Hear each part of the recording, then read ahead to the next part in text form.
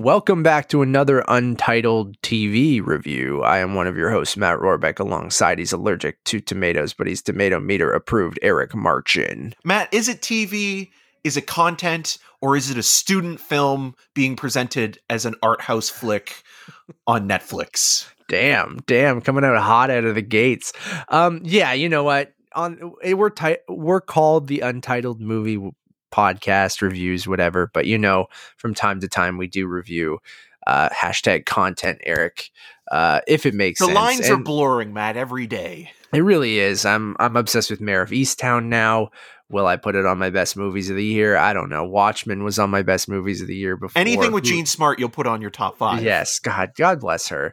But today we are reviewing season 3. Technically season 3, but it's really titled Master of None Presents Moments in Love. So season 3 of Master of None, directed by Aziz Ansari, written by Aziz Ansari and Lena Waithe, starring Lena Waithe and Naomi Ackie. It's a 5-episode miniseries in the same quote-unquote universe as Master of None. Lena Waithe's character, who you would know from the first 2 seasons, it focuses on her and her relationship with her wife, played by Naomi Ackie. It is now streaming on Netflix. Kind of a surprise drop, Eric. We didn't know that they were working on season 3 of Master of None. We heard rumblings, and then all of a sudden they're like, yeah, it's coming out next month. Well, and part of that as well has to do with looking outside of the show, because Aziz Ansari, was accused of bad behavior and sort of in the Me Too era. Yeah. So, him stepping away from the spotlight for a while kind of made sense. And it was a shame because the show was so well written and there was a lot of other people, I agree, like Alan Yang, who's the co-creator of that series, and his film, his feature length directorial debut, Tiger Tail, is also available on Netflix, and it kind of almost feels like an expansion, or could be a companion piece to that one episode about parents and sort of being the son of, or the daughter of, an immigrant who comes to America for a better life for you, and you get to a certain age where you put aside your parents for trivial things, or you complain about stuff, and you kind of get caught up in the luxury of everything, where you don't take that moment to realize how much your parents sacrifice for you. And that's kind of what Tiger Tail is in a feature film version, with a lot of references and visuals to Wong Kar-wai specifically. Where this, you look at the first 2 seasons of Master of None, like, they are still kind of sitcom-y and zany to an extent. Playful, and they're using a lot of neo-Italian realism interjected in there. I mean, the Bicycle Thieves specifically was referenced directly in one episode. Now you're getting basically the Bergman show for these 5 chapters, and it obviously specifically is referencing scenes from a marriage, with the first episode and how the first and 5th episode kind of come full circle. And part of that is interesting in terms of sort of grounding the show in something that's more mature over time, and how people change, and how success changes people. Lena Waithe's character Denise, having released a book that has her first book that has become very popular, and now she's kind of feeling the pressure to deliver on a second one. And at the same time, her wife Alicia, played by Naomi Ackie, who we'll talk about a little bit more in a bit, probably a lot more. She is really the highlight of this sort of mini season point. Remember when X-Men released like 2.0, like X-Men 2.0, or like, it almost feels like that's what they're doing with this, because like, even though it is considered season 3, like you mentioned, it almost feels like a short essay or a short film within the quote unquote universe of it. But going back to Alicia, in the Master of None expanded universe. Yeah. She wants to have a child, and, biology, that clock is ticking. So, that's sort they're of, in their mid 30s at the beginning of the show. Late 30s, cause she's 37, right? Well, 34 at the beginning. 34 at the beginning. And again, that's another thing that's kind of interesting with how the lineage of time kind of works in this show, and how that maybe will connect or sort of change the series maybe moving forward, if it continues with season 4 or season 5, and sort of, how they sort of calibrate that afterwards. But it's what you'll notice, what I think a lot of people will dislike about it, and I actually kind of enjoyed it for what it was trying to do, even though you can see what it's doing in every single frame, is that it's beautifully composed static shots that are in 4:3 aspect ratio that are usually in wide. So you'll have the characters sort of interacting within their upstate New York sort of idyllic cottage country home, or you'll have characters kind of moving around within the shop, but there's not a lot of physical movement with the exception of when people are driving, which there's a couple references to the Three Colors trilogy, specifically Blue, when you see sort of like, or even more recently Phantom Thread did something similar where you have characters from the point of view of inside the car, and the car is driving and the shot is moving that way, but it's mostly sort of stilted and stationary for the majority of the film, or for the series. And what I kind of liked about that is that it takes a moment to breathe and let these characters sort of interact in a way that feels like the show and sort of the creators are growing, because you think about like how that compares to those first two seasons, like, Dev becoming a chef, and then also the host of a cupcake reality TV show, and how he's just a much different personality than than Denise, than Denise and the two women in this. So the show kind of had to match that, and you can obviously the first two seasons, like you mentioned, Eric, are referencing tons of different European, Italian films, and just films that Aziz Ansari really loves, and just kind of taking and paying homage to all of that. And this season is also doing that, but like you said, in a much kind of quieter and simpler kind of way. And I dug that about it too. And I'm a little mixed on the season overall, and I think you're in the same boat. But I did kind of enjoy its kind of peaceful, like tranquil kind of, I mean, there are some obviously emotional moments throughout the series, but when it comes to the actual direction, like you said, it is very static. It is just feels like there's lots of just shots of this kind of farmland that they live on in upstate New York. And and I just kind of liked its quiet kind of direction that just like lets the characters live and doesn't necessarily, it's obviously, has a lot of style to it just by the way of him making it 4:3. It's, think shot on film again, unless they are just really good at making it look like it's shot on film, but shot better digitally. Than Mank, that's for sure. if it is faux film, because I think he shot the first two seasons on film, but I'm not. It almost looks sure, like it's shot on like 16 millimeter, yeah, or something which like I think that. he probably would have done, and because like that's what I love about the first two seasons too, of with the music and the the 2:4:9 or 2:3:9 aspect ratio, and it does look like it was shot on film, and it's like the attention to detail that Aziz, you can tell he really loves movies, and he that oozes into this. And then I just kind of like that it allows you to just live with them and kind of live in this farmhouse and just experience their marriage and their lives and organically. And I think where it kind of struggles for me is in a little bit of the writing. And I know we can't talk about, I know it's already out now, so maybe this was for embargo stuff, but there is a spoiler list, so we can't talk about certain things. But I just feel like some of the writing and where the season goes felt a little kind of off to me, or just felt like it was serving its end, and just it felt like a little obvious, or a little kind of like rolling my eyes at certain things, or a little forced when it comes to their relationship and having to get have a plot for the season. That didn't feel organic to me when it comes to the middle part of the season and the last episode.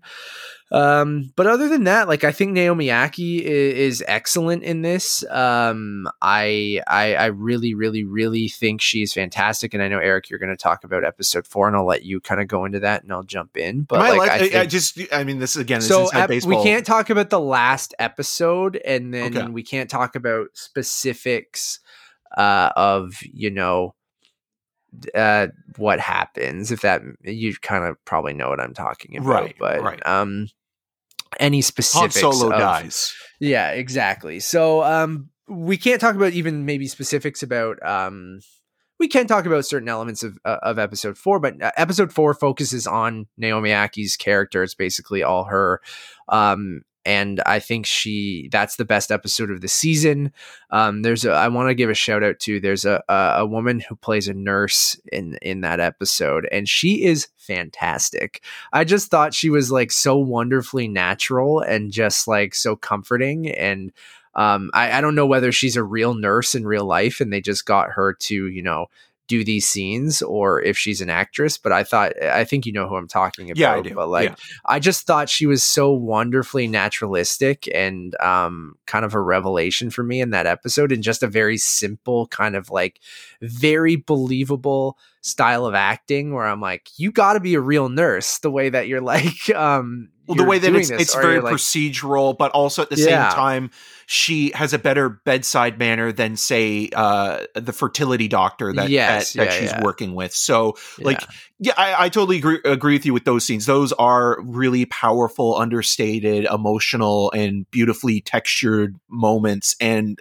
Naomi Ackie throughout this entire 5-chapter run as Alicia is fantastic, and like it drives me, like, making the Han Solo joke, but it drives me nuts in Rise of Skywalker that she is wasted in that movie, and again, like, being a new character introduced into a third film, the 9th movie of a series is one thing, but like you look at what she's done also in like Lady Macbeth with Florence Pugh, or in more recently in Small Axe's Education episode, she's really wonderful in that as well. And this, like, there's so much emotion and humor and heartbreak with this character that is so life affirming and positive in an independent manner that I really, really loved. And that the idea that this character, knows what she wants, and she is willing to go there with or without anybody else. And she's willing to put in the work and effort, even if that means being alone. And like,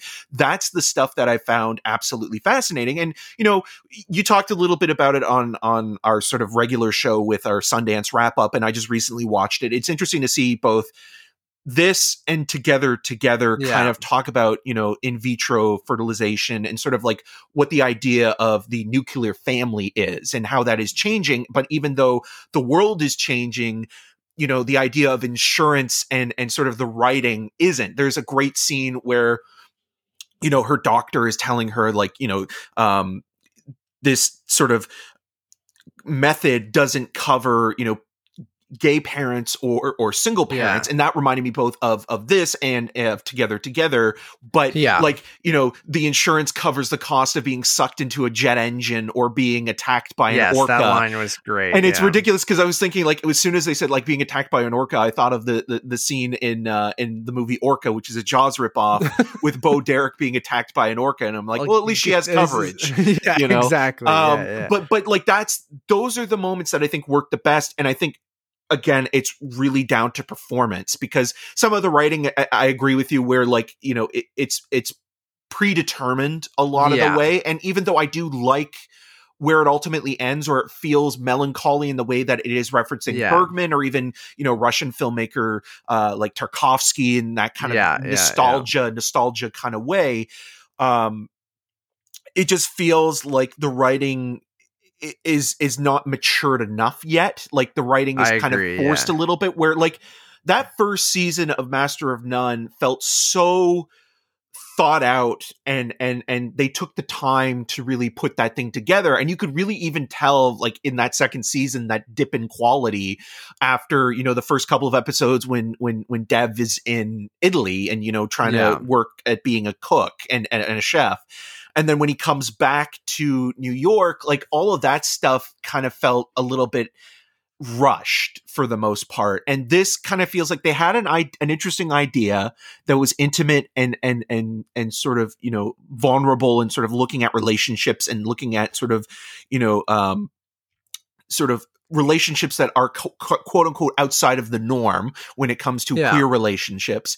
And like, that is interesting and well done, and to normalize that is fantastic. But at the same time, it doesn't do anything that's really all that interesting or groundbreaking. It just kind of tells a story we've seen, many, many times before, in a way that feels a little bit, like, okay, this is very student filmy, because like that's what I mean. Aziz Ansari, like, okay, we get it. You watched, you know, a lot of you watched movies. Scenes from a Marriage. You watched a lot of Bergman movies. You watched Nostalgia. And even then, it doesn't even get to that level. Like, No. it's paying homage to those, and obviously it's lovely in those aspects. But when you go back to the writing, there are certain things that I don't necessarily want to talk about, but like a character finds an item on the floor, and I'm just like, that seems really convenient just to get to the point. I'm like, there's got to be a more interesting way for you to get to, you know, the where you need to go in this story, without it being like feeling really lazy and like just like, oh, how do we get out of this, or how do we get to that point so we get to that moment in episode 5 or get to the moment in episode 4 and have this stuff happen. And it just feels like there could have been a more interesting or kind of meaty like way to get there, and it just felt very an honest way. I think an the honest way that way, they portrayed Denise in this first chapter and in the second chapter, you could have gotten there by latching on to something in that. Yeah, or maybe like the idea of it being so much of you know, so much guilt sort of being riddled with that character, or the idea of success going to her head. You could do it in a way that kind of felt like she comes to reveal the truth in her own manner, without having to, again, you know, find a plot device to kind of move things along. And I do that's think the that kind of stuff. And I do think that there is a really good moment after that's all revealed, where like there's a hypocrisy in this great moment. But you could have got to that point without having the lazy plot device. And I think it's those kind of convenient or kind of like student filmy type writing that I'm just like, there had to be a better way to get there, that because you do have really great, you know, character beats and moments between this couple. And I agree with you, Eric, that representation here of having, you know, a Black queer couple like front and center, like basically leading this entire thing, showing the relationship of how, you know, the very specifics about them being, you know, a Black couple and a queer couple, but then also it feeling very, you know, just anyone who's in a relationship can relate to, you know, some of the issues and different things going on, and like everyone goes through their problems, or if you've had a tough relationship, or if you've gone through anything like that, or been married or something, I think you will find kind of some similarities there. But I just think all of that is fantastic and super important to show on a stage like this, on a big show like Master of None. And I mean, they were already showing this stuff in the first 2 seasons when it the Thanksgiving episode in season 2 with Angela Bassett playing Lena Waithe's mother, and like obviously she has a voice cameo in this as well. And then like on top of that, you have to think like, you know, again, going back to the criticism of it kind of, you know, taking a lot of influences from international filmmaking. I have the same criticism to this that I have with Stranger Things, where they take a lot of, you know, 80s iconography and 80s pop culture and integrate it into the show, and they don't really build upon it or turn it into their own thing. It kind of feels just paying it's an aesthetic yeah. choice than anything else. And it's almost like, well, look, we're referencing this thing directly. You know, it's not necessarily subconscious because there's a lot of movies that do it subconsciously. And it's like, okay, like I get that that's a reference to this thing where this is front and center, but it's very much just, it's so showy. That's where the direction is completely showy. And that's the same problem I have with the Duffer Brothers, where like it's like they wear their heart on their sleeves, and that's great, but they never build and create their own thing. They always have to kind of cling on to the thing that they love as a kid, and they never create anything that's more than just a really good entertainment. And this is what this is as well. I don't think it's entertaining in a different way. With that, personally, like again, I love Stranger Things, and I think that is mostly. It mostly works for them, and obviously it works for a big audience, and I think that's why people like the first 2 seasons of Master of None. Although I would say that the first season is doing what you're saying, where it's taking that and making something unique to Aziz Ansari in that first season, and the second season, I'm with you, where I enjoyed it as well, but I just don't remember much of that second season. I just remember really loving that first season, but I think I enjoyed both of them for the most part. But yeah, and then in the last, like just where the whole season kind of ends up, I was kind of just, I don't know. I just didn't know how to feel. I was like, I don't know whether I'm supposed to like these characters, or the point is that, okay, you know, life is complicated. People are complicated. People make mistakes. People do different things, like, or they come back and, you latch on to something, or you go back to what's comfortable or normal, even though, like, I just don't know. And by the end of it, I was just kind of like, I don't know about this or how I feel about all of this. And without getting into specifics, I just didn't love where it ended up.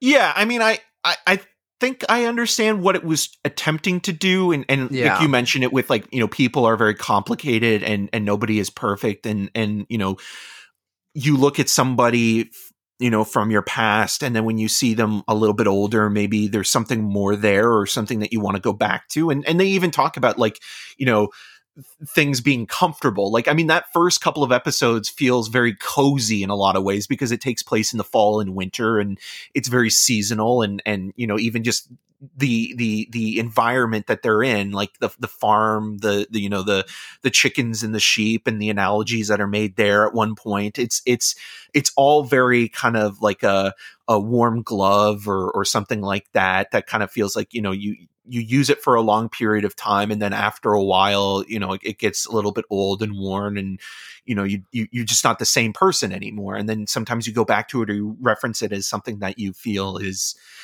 important to you, or like there's memories there. There's a lifetime that was invested, in thinking that you were going to do something with that. And I think that it's all interesting stuff. I just think that totally, it doesn't necessarily feel like it gets that message across in a manner that really is saying anything other than just like it's presenting it, which in some ways it's good, because it's like it's not telling you like, oh, well, you should feel this or that or this. It's not telling you how to feel. It's just putting it out there and letting you kind of. But for a show like this, it's like, okay, well, what is this saying for the series? And tonally, again, it's very strange, because you have this more grounded moment in the series where, like the first two seasons were still very much in reality, but when they even mention, the sickening, and you think about like all the stuff that Dev went through on that, movie, and how kind of cartoonish, the behind the scenes process was of Hollywood, and that version of sort of fame and success, or him trying to make it, is so different compared to the success that Denise is kind of feeling.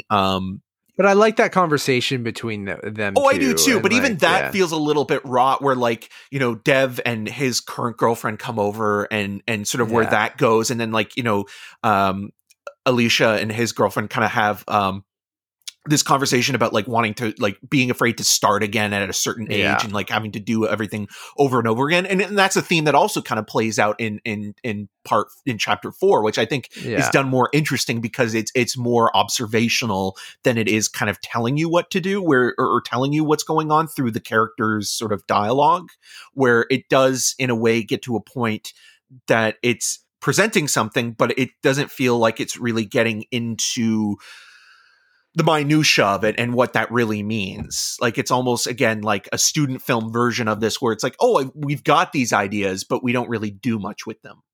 Yeah, I agree with you. And then I'll talk to you about it afterwards, but I have some questions about the last episode and things like that. But overall, liked it, didn't love it. I think it's still it's a slow burn, but I think there is enough in there that makes it worth your while. I just don't think that there's anything spectacular. So I'm glad it exists. I enjoyed my, 3-ish hours, I think it is. It doesn't feel that long. I mean, even though it is paced specifically, it doesn't, like, they're shorter episodes, Yeah, 2 episodes are about 50 minutes, and then the rest of them are about 30 minutes. One is only, I think, 23 minutes or something. So they vary in length for sure. But I think overall the season ends up being around 3 hours or 3.5 hours. And so it just feels like an art house movie that, like, and that's how you could watch it. I watched it in, 2 sittings with Nevis. So overall, liked it, didn't love it. I think Naomi Ackie is fantastic. I do like the direction for the most part, although I agree with you, Eric, that it is just very much, just style over substance, maybe. And that can be okay sometimes, but in this season where you are trying to have some substance, that substance doesn't really come out or work, other than a few different things. We keep referencing episode 4 is wonderful, and I think the best of this season and one of the best episodes of this show, I think. So there's a lot of pros, and then so I still think it's worth your while. So I'm going to give it a 3 out of 5. I still think that it is worth your time. I just don't necessarily think it's spectacular in any way.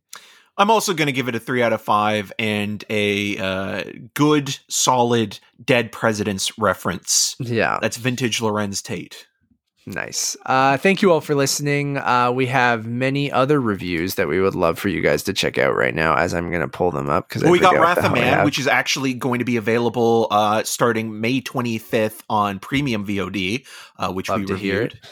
We have another Netflix title, Zack Snyder's Army of the Dead, which we just reviewed. So you get 2 Zack Snyder movies in one single year. Can you handle it? Can you handle the dead pixels and the dead people? Maybe it's a metaphor for zombies. I don't know. There's a dead pixel in the movie that I thought was just on our screeners, but I guess it's just on the movie. So there's that.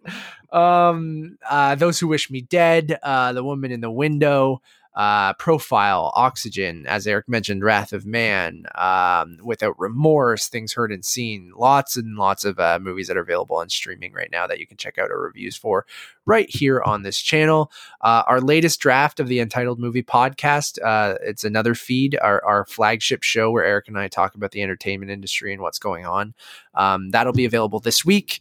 Eric and I will talk about the Eternals trailer. We'll talk about Last Night in Soho and other news and what we've been watching outside of movies, probably Mayor of Easttown, some stuff like that we've been watching. So go check out our 90-second draft when that's available. Drop us a review if you would be so kind on your podcast service of choice. Check us out on Letterboxd. We have a Letterboxd HQ now that we would love for you guys to go check out. It's where we'll be housing everything Untitled Movie Podcasts. So all of our reviews, all of our drafts, our ratings, our schedules of what's coming up this week, each week, things like that. Our socials are all there. Eric and I's personal accounts are attached there if you want to, for some reason, follow us as well.